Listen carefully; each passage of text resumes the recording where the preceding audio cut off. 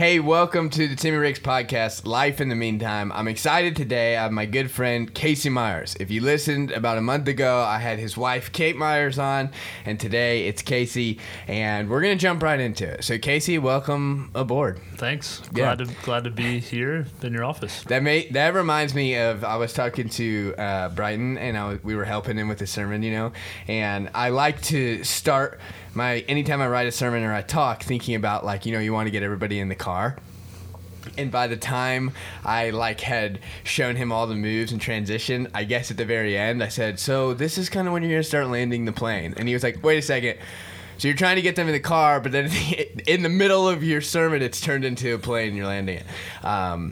Anyway, I wonder why we use phrases like welcome aboard when it's a... Well, we're sailors at heart. All right. Nonetheless, I don't like podcasts that do that. Let's get right into it, okay? Sure. One of the things about Casey and I, we have a deep history, and we're going to talk about it. But to get us going, to get us cooking, I want you to answer this question. What is the hardest part about being my friend? The hardest part about being your friend... You're answering really fast. I thought you were going to... No, it's true. Okay. The hardest part about being your friend, hands down, is... that I cleaned up your vomit and you didn't clean up mine. Yes. So know that. Know that at heart. That's the hardest thing. Okay, so I want you to tell that story. So once upon a time, we were both young. This is weird. It's hard to talk about. It's hard to talk in podcasts. How do you do this? It is. It's weird. The hard part is I wanted you to tell the story because I feel like I have a tendency to talk. Even when I have a guest on here, I feel like I'm the one talking the whole time. Let me tell my version of the story. And no, that's you good. Tell yours. That's good. So Casey and I were freshman roommates, which we'll touch on that in a second, of college. The first semester, all of a sudden, I'm like, it's in the middle of the night, 3 a.m., And Casey and I had like a high bed, but it wasn't a bunk bed. He had set his up to where it was a bunk bed, and then his desk was underneath it. And all of a sudden, I hear this commotion, and I'm like, Casey, it's 3 a.m. I just went to sleep. What are you doing, And I peek out of the corner of my eye. I'm laying to where I can see your bed. And I see you sit up, and I'm like, oh my gosh, he's possessed, right? But then... all of a sudden, you literally just go, you don't get off the bed or nothing, right into your lap. I do what any normal human would do. I pretend that I'm sleeping. Because I was like, oh my gosh, I don't want any part of that right now. I had just got to sleep. I'm in college. Gosh. I'm 18. I have no responsibilities. I don't need the responsibility to clean up your throw up, right? So I am literally, for an hour, you're dealing with this. You're cleaning up your bed. You're cleaning yourself up. Taking a shower. And I am laying there pretending I'm asleep, okay, for an hour. Let's fast forward. It's spring, the end of the year, and I am now sick. And I am throwing up like crazy. And who wakes up and goes and turns on the light, cleans up my throw up, helps me get in the shower. Literally couldn't have been more like my mother. Move your bed down. Move my bed down, put it on the ground, put a trash can. I just came down with it. And there you are. And up until that point in time, you had no idea that I knew that you were throwing up. I was faking sleep. I think, this year was the first year I ever told you? Yes. I felt like I had the courage to... I said, hey, Casey, there's something I really need to confess to you. Yep. And you were like, oh, you've been taking dollars from my console in my car. And I was like, no, I don't need to confess that. I feel fine about that. But I do need to tell you this, And so I told you. So I don't know. It started with, Father, forgive me for I've sinned. It's been 3 years. Where you just hired me back as one of your servants. Right. Oh, my gosh. What's your take on that story? Right on the money. I think you were a little bit undersold how much cleaning up it took. It took a lot of my time, a lot of patience. No, I'm just kidding. No, I think that's true, dude. I think I threw up a lot more than you threw up. Ew, dude. Oh, that's so gross. gross. I hope that makes the podcast. That's super gross. This is all staying in. Good. This is real life, man. This is real life. Oof, that might stay too. All right, let's No. That was the fun. hardest part is truly also the best part of being Tim's friend. And we've talked about this a lot before. The way that Timmy describes things is always with passion. There aren't a lot of things that he feels neutral about in the world, and so whenever he talks, it's because it comes from a place of true desire. It's an awesome thing, but it's also the hard part for me because I don't know which things to jump on board with, and I don't feel passionately about too much. I feel passionately about a few select things, and so it's interesting. It's like riding a wave. Like you truly have no idea how it starts or how it ends, but like the whole time in between is like, it's a blast. So that sounds like chaos. I did use water for a reason. Yeah, I appreciate that backhanded compliment, and Okay. I think that is like our dynamics. It's so interesting, like we're really different human beings. I think what's interesting is that when we tell people now, so we're on staff together, we live really close lives together, I think people just like, oh, you guys were freshman roommates together. Like you've been best friends for like 8 years. And I was like, no. Absolutely not. Not at all. Yeah. Like we were roommates. We're both from Florida. So even we say that, we're both from Florida. Like, oh my gosh, you guys practically were born in the same hospital, right? Like you must be absolute besties. Right. And it's like, nope. Actually, when I was 13, I met your brother, was good friends with him. Didn't really know you existed. Because we met at like district church events. And you were out junior volleyball, right? You tell us how good you were a volleyball player. I don't think I'm going to do that, but I love volleyball. It was my plan, really. Great volleyball player, one of the best. One of the best. One of the best. We had the best volleyball player on staff. No, tremendous. I really did. I loved volleyball. That was my thing growing up, and I thought that's for certain how I was going to pay for college and potentially after college, something that I might do, abroad. There's a ton of professional leagues that I was interested in playing in. And, but yeah, I don't think, it all came crashing down sort of because my senior year, I broke my ankle and I don't know, whenever you're 18 years old, you see everything as a sign. So I thought it was a sign from God, which, is some pretty whack theology. God broke my ankle. But, that's sort of the direction that it took me. I thought that for certain there was something more for me. There was something else. And I had sensed a call to ministry for a while, but it certainly hadn't been the center of where my attention, where my focus was. So yeah, that's what ended up landing me at SNU. I didn't apply until I think it was like April or May of the year that we went to college, 2011. And so it's interesting because they had given me a roommate already, and I have no idea how somebody said, hey, you should reach out to Casey, because I saw that I had a roommate, and I'm going to leave it at that. We come in together as freshmen, and we both are in the theology department. Right.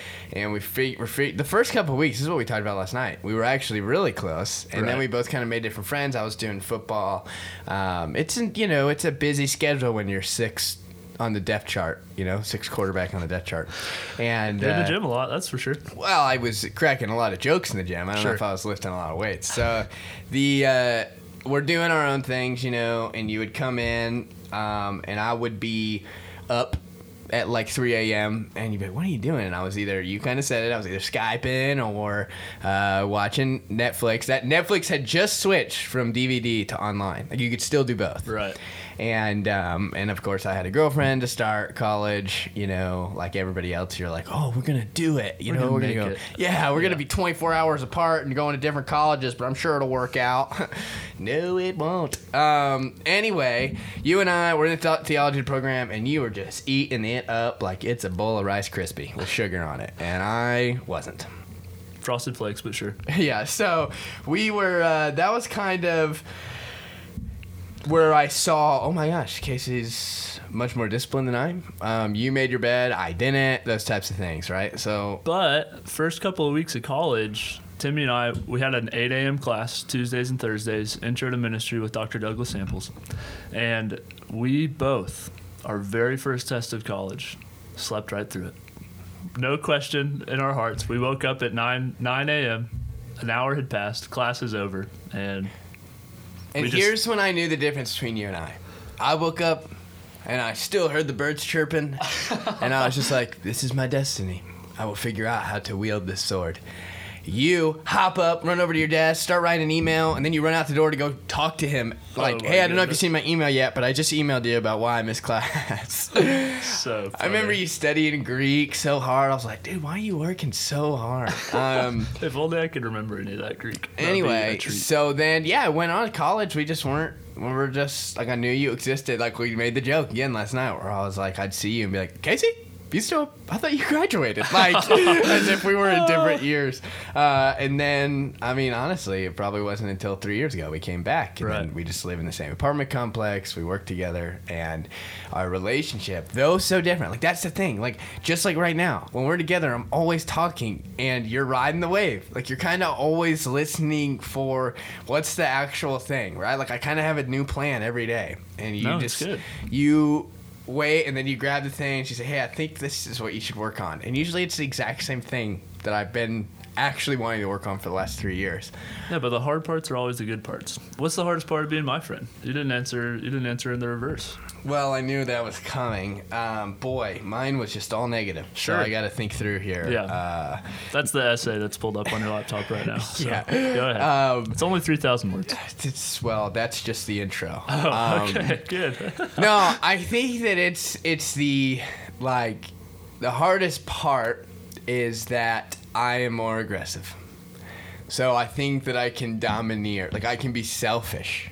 Like, you're not going to push I don't know how to say it. You know what I mean? Like, you're not going to be like, hey, Timmy, shut up and let me talk for a minute. Like, so the hardest part is that it's helping me grow in, like, my selflessness. Because, like, I want to be the friend who, when we go to coffee, I say, hey, how you doing? And then I shut up.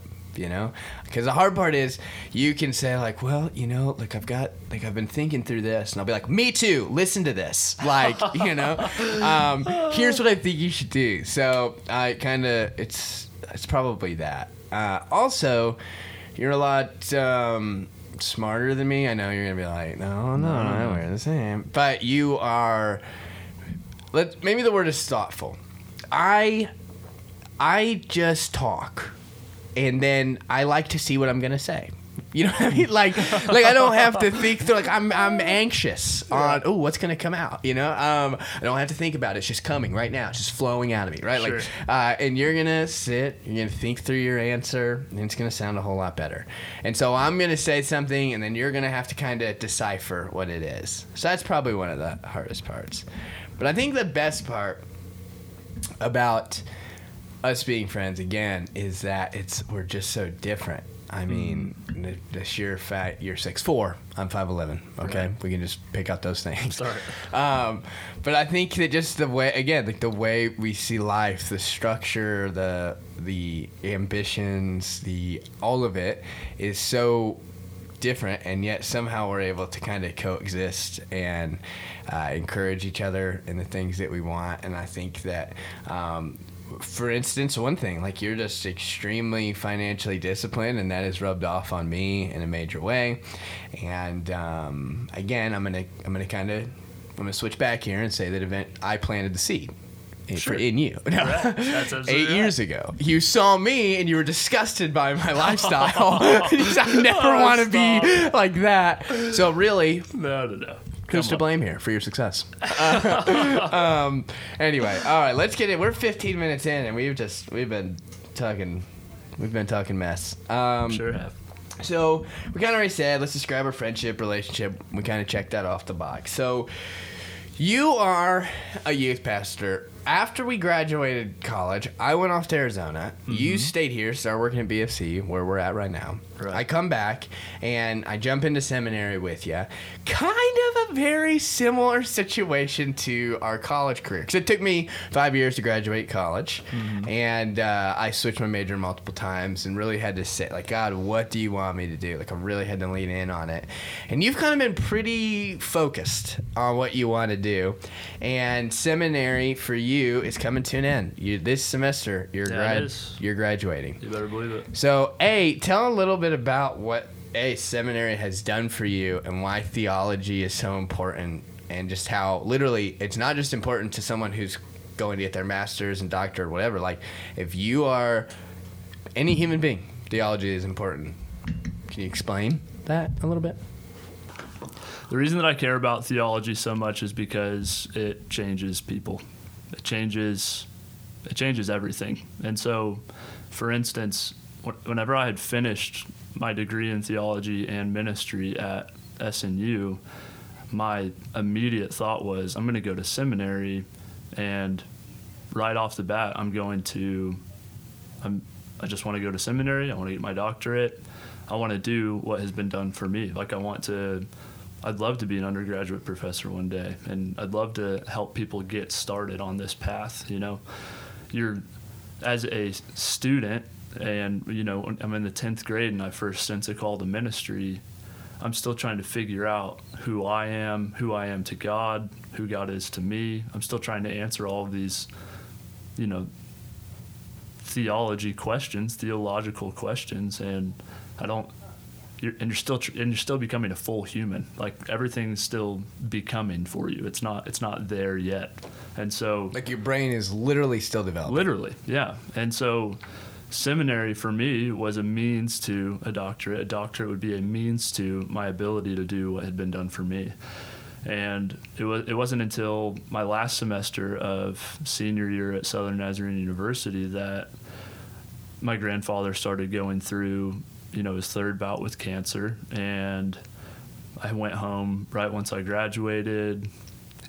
His health continued to decline.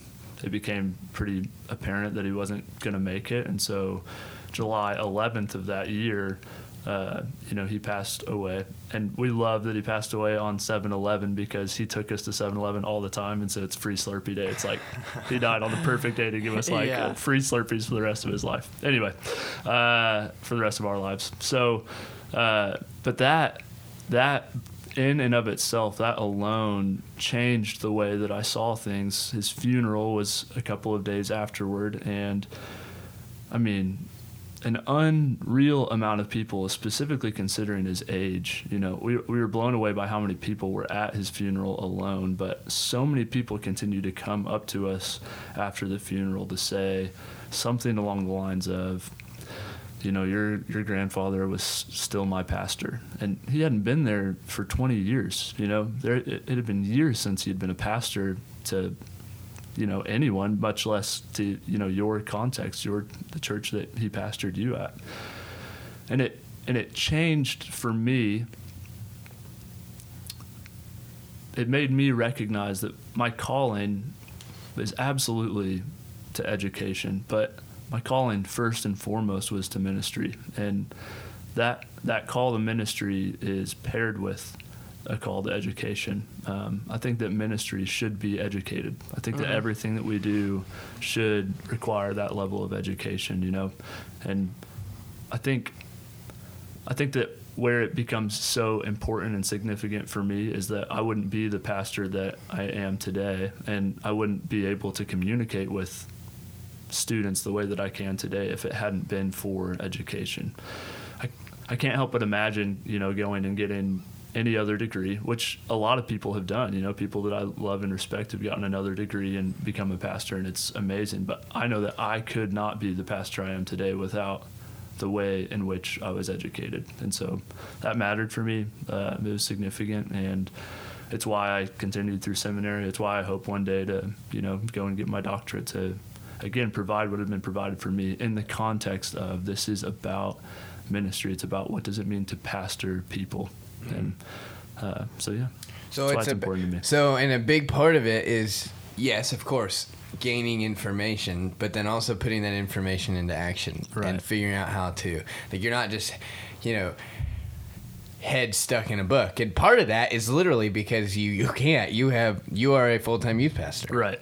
So you at the same time are literally right now being able to practically connect all your education to leading 6th graders, 7th graders, 8th graders, all the way up to 12th grade, and figuring out all the complexities and situations that they're in, So basically, I mean, we get real serious about it. It is figuring out how you can take everything you've learned about your theology and as a pastor and leading them and connecting that to the 7th grader who is highly addicted already to pornography. Right. And so it's Yeah. like, how in the world, right? Like, how in the world do I navigate this and help lead them through this? Like, they don't even know who they are as a person. They don't even know how to have a conversation. But they know how to go onto the internet and be able to watch literally whatever they want. Right. And then figuring out how to navigate, not shaming them for it, not just telling them that it's wrong. They know that. Right? Yeah. Like everybody, Right. like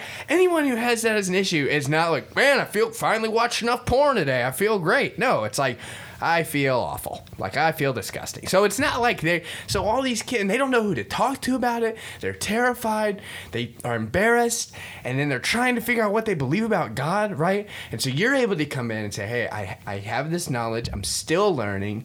I want to help walk with you through this all. And that's what's amazing to see how great of a youth pastor that you are and how wonderful you are at empathizing with the situation they're in. You know, sometimes when you know a lot, it's really hard to be able to bring it back, you know, and I think that you do that really well, you know. So what are ways in your youth group? Sure. And I just named that one. I mean, I don't know how much detail you want to go into a group that you lead, a small group that you lead, but across the board, what are ways that you're able to help, hey, these 7th, 9th, 10th grade students that are developing in literally all areas of their life, and you bring in why the Old Testament matters, why the New Testament matters, what it all means, who we are in God's eyes, and how we can see God, etc. What are some of the ways that you incorporate it all? So I think that's, I mean, I think you hit it right. Whatever you say. What's the saying? You hit the nail right on the head. Anyway, Yep, nailed it. That's the nailed it. That's good. So academia is often its major accusation is that your head is so high in the clouds that you're no good to us here on earth. And so figuring out how you got to the clouds and figuring out how you backtrack all those things that you learned up there back to earth where real people live it's a significant part of the task of theology. Theology is figuring out, it's the study of you are understanding, that is active, still happening, understanding God. That has to come back the other way. How do we bring that understanding of God to everyone? And so the task at hand is large, and for the last 2,000 years we've been in a number of ways trying to figure out what it means to do that. Theology works both directions. And so bringing it to students is not watering it down or dumbing it down. It's being honest about the context that you're in. And so people ask me all the time, what's it like with middle schoolers? Because 90 to 95% of people think that teenagers are a hassle. Like nobody wants to hang out with a 6th grader. Nobody says, hey, it's the weekend. Is there any 6th graders that want to have a good time? Get a group of 6th graders together. Yeah, what's a lock-in sound like right now? Just stay up all night, That sounds like 1987. Exactly, And I think, and if I could backtrack a little bit, my call-in has never been to youth ministry. Mm-hmm. I am a youth pastor, but youth is what's clarifying my pastoral role right now. That's good. Being a pastor is ushering people into the presence of God, and my context right now is students. And so and it's ultimately always human beings, so it's like, sure, like you're not pastoring your dog, right, or my dog, right. He is safe, by the way, in case you're naturally. Anyway, go ahead. So and the truth of the pastoral role for students, like I said earlier, is that it's a state of becoming. And so as you are helping them become whole humans, it's an honor to really have been here for almost 5 years as a youth pastor, but another 2 years tacked onto that as an intern, because I've watched, it's a 7-year cycle, 6th to 12th grade. It's an honor to watch students become who they are going to be in the world. And it's not that the state of becoming ends right there. You're Sure. 18 years old and you move on. It's that you've been around long enough to see that occur. And I think what's cool, just to add to that, yeah. just in case you're kind of still trying to figure out what Casey and I do, what happens is then they kind of get handed off to me. So all your hard work, right? Like in leading them, like I get to reap a lot of the benefits there. And I just get to begin to walk with them in that new stage where they're still becoming, right? And so it's a whole nother, now it's college. It's figuring out, okay, this is what I've learned. This is who I've been from 6th to 12th grade. Now I'm trying to put the pieces together and maybe leave some out, whatever it might be. And so that's then what you kind of hand the ball off to me, so that's what's kind of cool. Anyway. Yeah, no.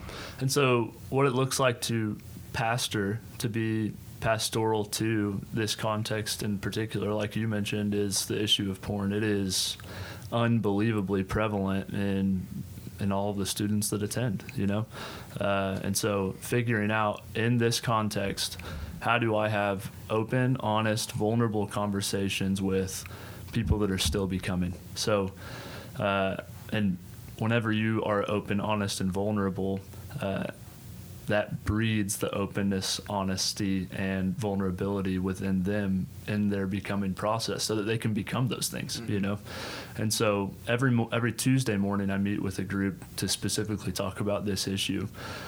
For years now, the youth pastors before me, me and Brighton, the youth pastors here at Bethany First Church, we have so many conversations with students that say, I feel like my relationship with God is so strong. I feel like things are going really, really well. The one thing that is holding me back from truly being where I know God is calling me to be is this issue of pornography. I cannot kick it. It's not something I can do on my own. And, so anyway, we decided at some point along the way that the only way that happens is in a community of vulnerability, in a community of the honesty to say to one another every week, to confess, to openly confess, which is, to be honest, it's a lost art in the Protestant church. It's something that we lost really in the Reformation is how do we confess as a community together, So anyway, that's what happens on Tuesday mornings, and it's not the cure all, it's not that, I go to this group and now everything's great. These guys are still struggling with this issue and trying to figure out, okay, I'm learning these things about God. I'm learning these things about myself. I'm learning about the relation between them. They also have to figure out at the same time, what's my relation to the person next to me in this group? What's the relation to why are we sitting in a circle and openly confessing? What's the relation to all of humanity, all of the world? Especially the issue of pornography, we think it's an individual sin. We consider it to be something that's only affecting me. We don't recognize the mass impact that it has. And so, for instance, this last week we read through 1 John together, and this morning it was fascinating to hear them read over and over passages that stuck out to them, things that were important to them, and specifically the language of 1 John is we. And we talk about Johannine communities a lot in academia, and it's Johannine communities, meaning people who've been discipled by John. Right. Yeah. Disciples of John, living in communities together.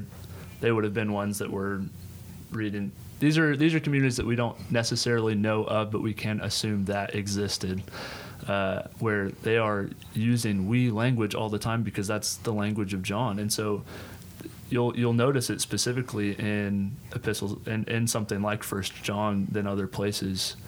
Very rarely does he say you or me. It's always a language of we and us. And so they're reading it over and over and over again. And it's like, I don't know, I hope that it's osmosis. I know that's not the way that it works, but the more that they are engaged in texts like that, recognizing that this is a we situation, we are doing this together, we have a group text, we honestly confess every morning, God is speaking to us, it's communal. It's a communal sin, but it's also communal reconciliation. It happens all together. So. And it's breaking out of that individualism. I think also that's something, specifically pornography, it's so in the shadows. Like I said, no one is either like, no one's really excited to tell you, hey, I've been struggling with porn, right? Like, you know, and so it's not, that's why it's so important that we have that we community. And it makes me think even about my friends at Hope is Alive, creating that place where it's like accountability and moving forward together is just who they are, right? It's just who we are. And they take this on, you know, that tribe mentality. Mm-hmm. And so it's like, that's how you defeat your biggest, I'm going to use a church word here, but like stronghold, right? Like whatever it is that you feel like most shackled to is mostly going to take a whole lot of other people to help you break those chains. So I think that's really good. And I think that, again, it's like, I think this conversation, like I'm getting really excited and I really hope that this can be listened to a lot because I feel like we don't get to talk a lot about that. Like this isn't necessarily something that's going to get spoken of from the stage a lot. And when you say, you know, the 16-year-old's dealing with it, well, so is the 26-year-old and the 36-year-old. Right. And at this point, probably, you know, so on and so on. Like it is so widespread. And so it's like, this is a pandemic. I don't know how you'd classify it, but it is an issue, and it's affecting relationships, it's affecting mindset, it's affecting all types of things, you know. And so it's like I know Life Church just did Pastor Craig, he pretty recently just did a sermon over it. I think he literally called it your porn battle plan or whatever.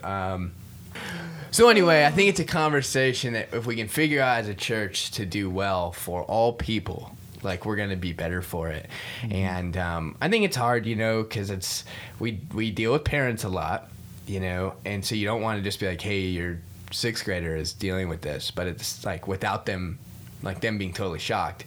But it's like we also want people to be aware, you know, and to know how to have the tools and to be able to have the conversations that can help lead it the right way. So let's go ahead and let's continue. That can kind of stay in it, but as 2020, how in the world, times are different. One of the things, again, I just had a conversation with someone who I just met. Her name's Allison's awesome. And Allison, thanks for reaching out. And we kind of were talking about how do we move forward in sharing the gospel with the new generations? How do we begin to help, you know, make it what it is, and that's that irresistible story. Like we don't have to try and make it cool. We don't have to try and seem radical, but we do have to figure out how to get it out there. Which again, we trust that God is leading us.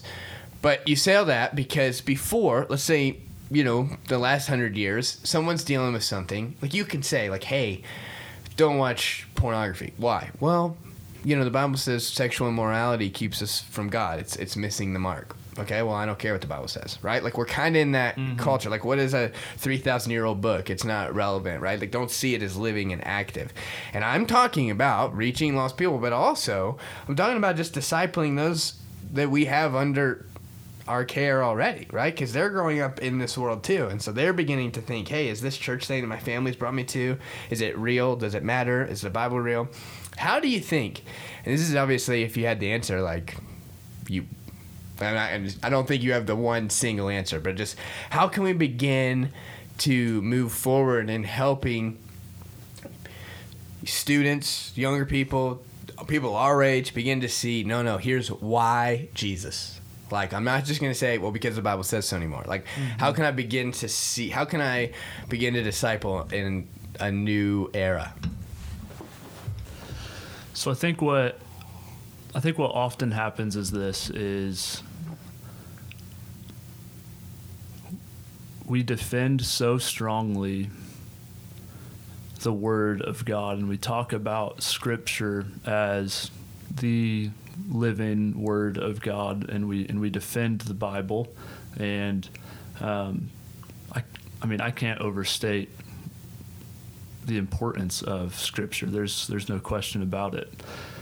The truth of the Word of God is that the Word of God is not the Bible. The Word of God is Jesus. And so God reveals God's self in Jesus, and that self-revelation is, it's the game changer, you know? And so whenever we take a step back and recognize that for God so loved the world, that an incarnation occurs, that God sends God's self in Jesus to take on flesh, but also to gather up all things.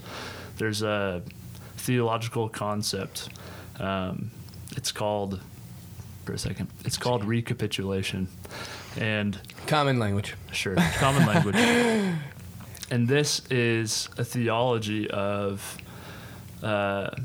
it's really like, I don't want to sound like a nerd. It's really like a parabola. So think about a U. And so it starts in God's very presence up high. That's how you start a U at the top of the line. And it comes down, and that's what happens in the incarnation. God literally descends. And so in the presence of humanity as fully human and fully God gathers up all things. It's why, and at the very bottom of the U, that's where I would draw the cross. At the lowest point of the U, of the parabola, is where the cross is. It's why people don't wear, like tombstones around their neck, like the tombstone that was rolled away in the resurrection. Yeah. That's where Jesus gathers up all things, and the U obviously ends right back where it came from. It's just that it's gone on a journey now. Mm-hmm. And so back there at the top, God has gathered up in Jesus. God has gathered up all things. Jesus has gathered up all things and brought them back to the Father. And it's which why before there's there hope. Wasn't access. Right. Now there is. And it's why there's hope. It's why Jesus. It's because he is. It's because Jesus is God. It's why Jesus He's gathered up all things and brought us to the Father. There's nothing of our own merit that we've done for that to occur. It's that God has done it. It's that God has done it in Jesus. And that's why we say, literally, like at the cross, it was all death, all suffering, all shame. And it's hard, like we hear that and that sometimes can just go like, oh yeah, churchy language, I get it. But it's like, no, like that means that the God of the universe that created all things, all the galaxies, all the stars, all creation, all human beings, right, set things in order, created a rhythm with it, now says, hey, things have been kind of gone awry, and I want to set them right, and I'm going to come be a part of you. So when we say somewhat like, we're facing death, Jesus is here, it's like, well, yeah, because he went to the cross. Like, he took on death. And we talk about Jesus taking on the sins of the world at the cross. That is literally, anytime you felt sad and depressed, so has Jesus. Like, that is what it is, right? I was reading Moltmann's, how do you say it? Yeah, is that right? Yeah, his book called The Crucified God, and it was one of the few... Literally, I'm not a crier. I'm on the airplane reading this book. I didn't love the book. And I am reading where he is explaining this idea of Jesus fully taking it all on, and that idea of like, okay, so anytime I've felt left out, Jesus felt left out, like he's already been there, and that's why we can say he's with me in the midst of it. I am bawling reading this. Mm-hmm. It was like the first time it had just hit me, where I was like, oh my gosh, because he talks about in that moment, even Jesus talks about how would you say it, kind of like the relationship with the Father and the Son is separate, because Jesus is taking on all the sin, all that's missed the mark, so that way we can then, like, he takes on our death and our sin and our shame, so we can take on his resurrection and his life and his fullness, mm-hmm. and the glory, right? And it's something to say about, if I can go back to it just for a moment, it's something to say about the very bottom of the U is the cross, and it's the moment in which all of creation is gathered up. It's not, it is those feelings and the emotions that you have, but it is truly all of creation. And so our image, our symbol, our central thing is the lowest point, but it is also the very thing which allows us to. And so what happens too often, and again, this is the Protestant church, is that we look at the cross, and the way that we draw the cross is not a crucifix. Jesus is no longer on the cross. But what we miss is that Jesus was on the cross. We just treat it like it's a prelude to Easter. But the truth is that the cross is the very thing in which we are resurrected to new life in Christ. Yes, absolutely. The resurrection is what eventually occurs, but it's because of It is the causation of, and theologians will disagree with me on this, so I'm sorry, but it is the causation of the cross. Well, it's why we're sitting here, and on my bookshelf, The Day the Revolution Began by N.T. Wright is, what's that say? Well, I can't read the bottom. Reconsidering the meaning of Jesus' crucifixion. And it's a picture of the cross and Jesus, a depiction of Jesus hanging on the cross, and it's this idea, like, that's when the revolution began. That's why Jesus, that's why Christianity, that's the stuff that I get so mad when we talk, like, church games. I just don't care about church games. Like, I don't need to impress somebody with my attendance at church. I don't need to impress them with my serving and my volunteering. That does not matter. What I want to impress them with is the cross. The fact that Jesus has been where they are, he is where they are, and he's going to be where they're going, right? Like that is the whole point. It is the event that takes place. And that's what Andy talks about in his book, Irresistible. He talks about there was this time. It's a good book. You haven't read it. You think it's literally people just think it's about him saying the Old Testament is important. That's not true. Read the book. Read the book. Get out of here. Go read the book. No, I'm just kidding.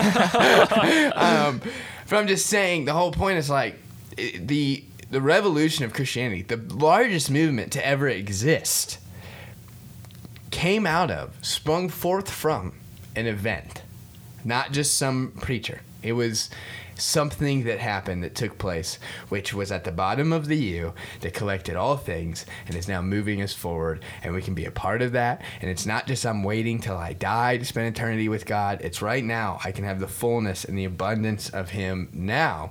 And that is, I look out into creation, and there's so many phrases, right? But it's begin to see how God is moving and active, and I can be a part of this rescue mission.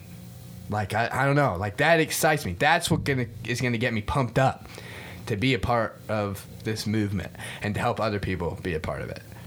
Yeah. It's good. It's good stuff, Casey. Mm-hmm. All right.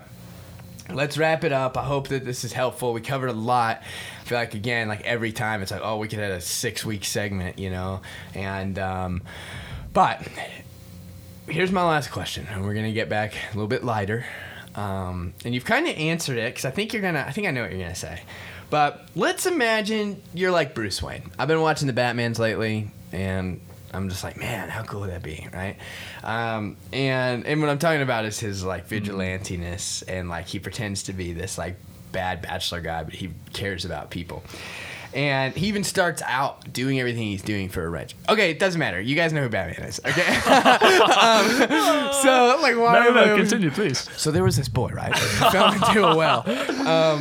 So Bruce Wayne, imagine you're like kind of like Bruce Wayne's situation, meaning you don't have to think about money, right? Like, you don't have to worry about it. Like, all your needs are met.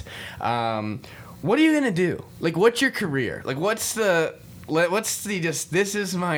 what I'm gonna do, and I'm gonna do it every day, and I'm gonna love it, and it doesn't matter because I'm taken care of with all my needs. But then let's go ahead and sprinkle in. Usually people stop there, right? Let's sprinkle in. What is your, like, what's the symbol that you also create? Like, what's the cause that people maybe don't know? It's Casey Myers, right? So it's like people don't know Bruce Wayne is Batman, but what is your thing? So what is the job that you would do every day, all day? You just love it, you're passionate for it, and then what's your Batman? I don't know, Tim. You need to have answers for these things. You never know when you could be asked. Hey, I have $1 trillion for you. What is the thing? What's the thing? What do you think my answer was going to be? Well, I think you would still love to be a professor. Yeah. I think you would really like to, like, travel and teach, like, around the world. Like, I could see you doing that, like, traveling and teaching around the world. That one was a little bit more obvious. The cause thing, I don't know either. So the issue is that that is my answer. I got it. I figured it out. Go ahead. But the cause thing is the opposite of lots of money. So, okay. All right. All right, don't think of lots of money. Like, I'm not, like, you're not Scrooge McDuck sitting on your pile of coins. Like, it's just the fact that your needs, like, Bruce Wayne's needs are handled. Like, he never has to worry about, like, next week, am I going to have the power on? I don't know. Like, no, he has the resources to get whatever he wants. But I figured out your calls. I already thought of it. Well, what is it? You're kind of like the Santa Claus of tidying up people's shoes. You're gonna like go in their back door and you're gonna replace their shoes in their bins or by the door, whatever. Like you're just gonna kind of tidy up their house just a little bit, and they'll be like, "Oh my gosh, he's real." So I don't really know the answer to the question. My answer to this question. I know that I'm not sure that the thing that I want to do would change that much. Part of the nature of my calling is a certain feeling of a sense of indebtedness to those who have gone before me. And so it's why I feel strongly about the Church of the Nazarene. You know, I was truly born in and raised in a community, and that community went by the name Nazarene. And so I feel an indebtedness to my local church, to the church as well, Big C, but also to the Church of the Nazarene. I think I can't get away from I am who I am today because. And finishing that sentence with a number of peoples, communities, and so many of them happen to belong to this church. So there is a sense in which I do believe that the thing that I want the very most wouldn't change. I do want the thing that I do to be what has been done for me, to be formed in, to be formed by the Jesus way. You know, I think this is what happens really often is that, it's incredible that we didn't really get too far away from it. We talk about Jesus a lot, and people like Jesus. People love Jesus, but very few people follow the Jesus way. And so helping people with a sense of oughtness, a sense of calling, to usher people into the presence of God in which they can, in which they are empowered in the Spirit to live the Jesus way. I mean, it's the thing I feel most called to, and so it is hard to get away from that. It's why it's paired with a call to being a pastor. I love being a pastor because I get to do the same thing, you know, in a different light. I get to do the same thing. I think the beauty is like you are able to take all that and like, you know, you can always do things differently. I think both of us do things different, like meaning we don't, just because we take on the title pastor, it's like it doesn't have to look the same that it's looked, right? Like everything else is changing. Like obviously our fundamentals of believing who Jesus is and how it all works stays the same, but the way in which the method that we translate it all and stuff stays the same. Or I mean can change. Sorry. Yeah. So it's like you can do it your way, I can do it my way. It doesn't look like the way my dad did it, you know, like, and so on. So that's what I mean in the sense that my answer to being Bruce Wayne isn't very different than to being Casey and Kate Myers. You're so spiritual. So that part of it is. I'm not so spiritual, don't say it. No, I'm just kidding. I just feel like it's really inspiring. You're like, yeah, that's sweet. Like if I could do anything, I think I'd keep doing what I'm doing. That's cool. Right. And this is, and I've talked to you about this before a ton, this is, you describe this whole thing as in the meantime, and that's still where I am today. So I am in the meantime of the things that I want to do in life, but in the meantime I'm doing those things also. So it's not like I'm putting this on pause. It's that and it is truly a blessing to be able to do it to do this with Kate, this calling, on the way to our continued calling. Like it is a journey. It's a process in which callings move and change, but it's still all in this greater sense of it's God's calling. So the Bruce Wayne, Casey Myers, Kate Myers thing, it doesn't change that much. It's the cause thing I'm having a tough time answering. That was just for fun. No, I know that it's fun. I know that it's just for fun. I think this right now at this point in life, and this I hope would change at some point. You know, as I grow older, I hope I have a better answer, like a wiser answer or something like this. But right now, I couldn't feel any more passionately about finances. And Kate and I are in the process of buying a house. And doing whatever it takes to have a sense of freedom financially, not freedom to go and do whatever you want, but the freedom to know that God has given you the gift of finances. And that's not the case for everybody, but so often God gives us the gift of finances, and there's an issue on the stewardship level. The Spirit has empowered us, but our eyes are closed, our ears are shut to see or hear what God would have for us. So my cause and the background is that I do care about money. I think it's really, really important. I don't like that people... I don't want people to know that necessarily, that I'm just crazy about money, but like, and not crazy about money, but I'm crazy about what it can do and what it should do versus what often happens. Yeah. That's so good, dude, because I literally just told my small group this morning, I was like, in the church, we either talk about giving or we point them to Dave Ramsey. And it's like, those are, like, the Dave Ramsey model is really good and obviously has, like, biblical roots in it and stuff, but it's like, maybe we should also continue the conversation more and more about stewardship. I liked it, and we really need to wrap up because I know it's getting long, and you've got other things to do.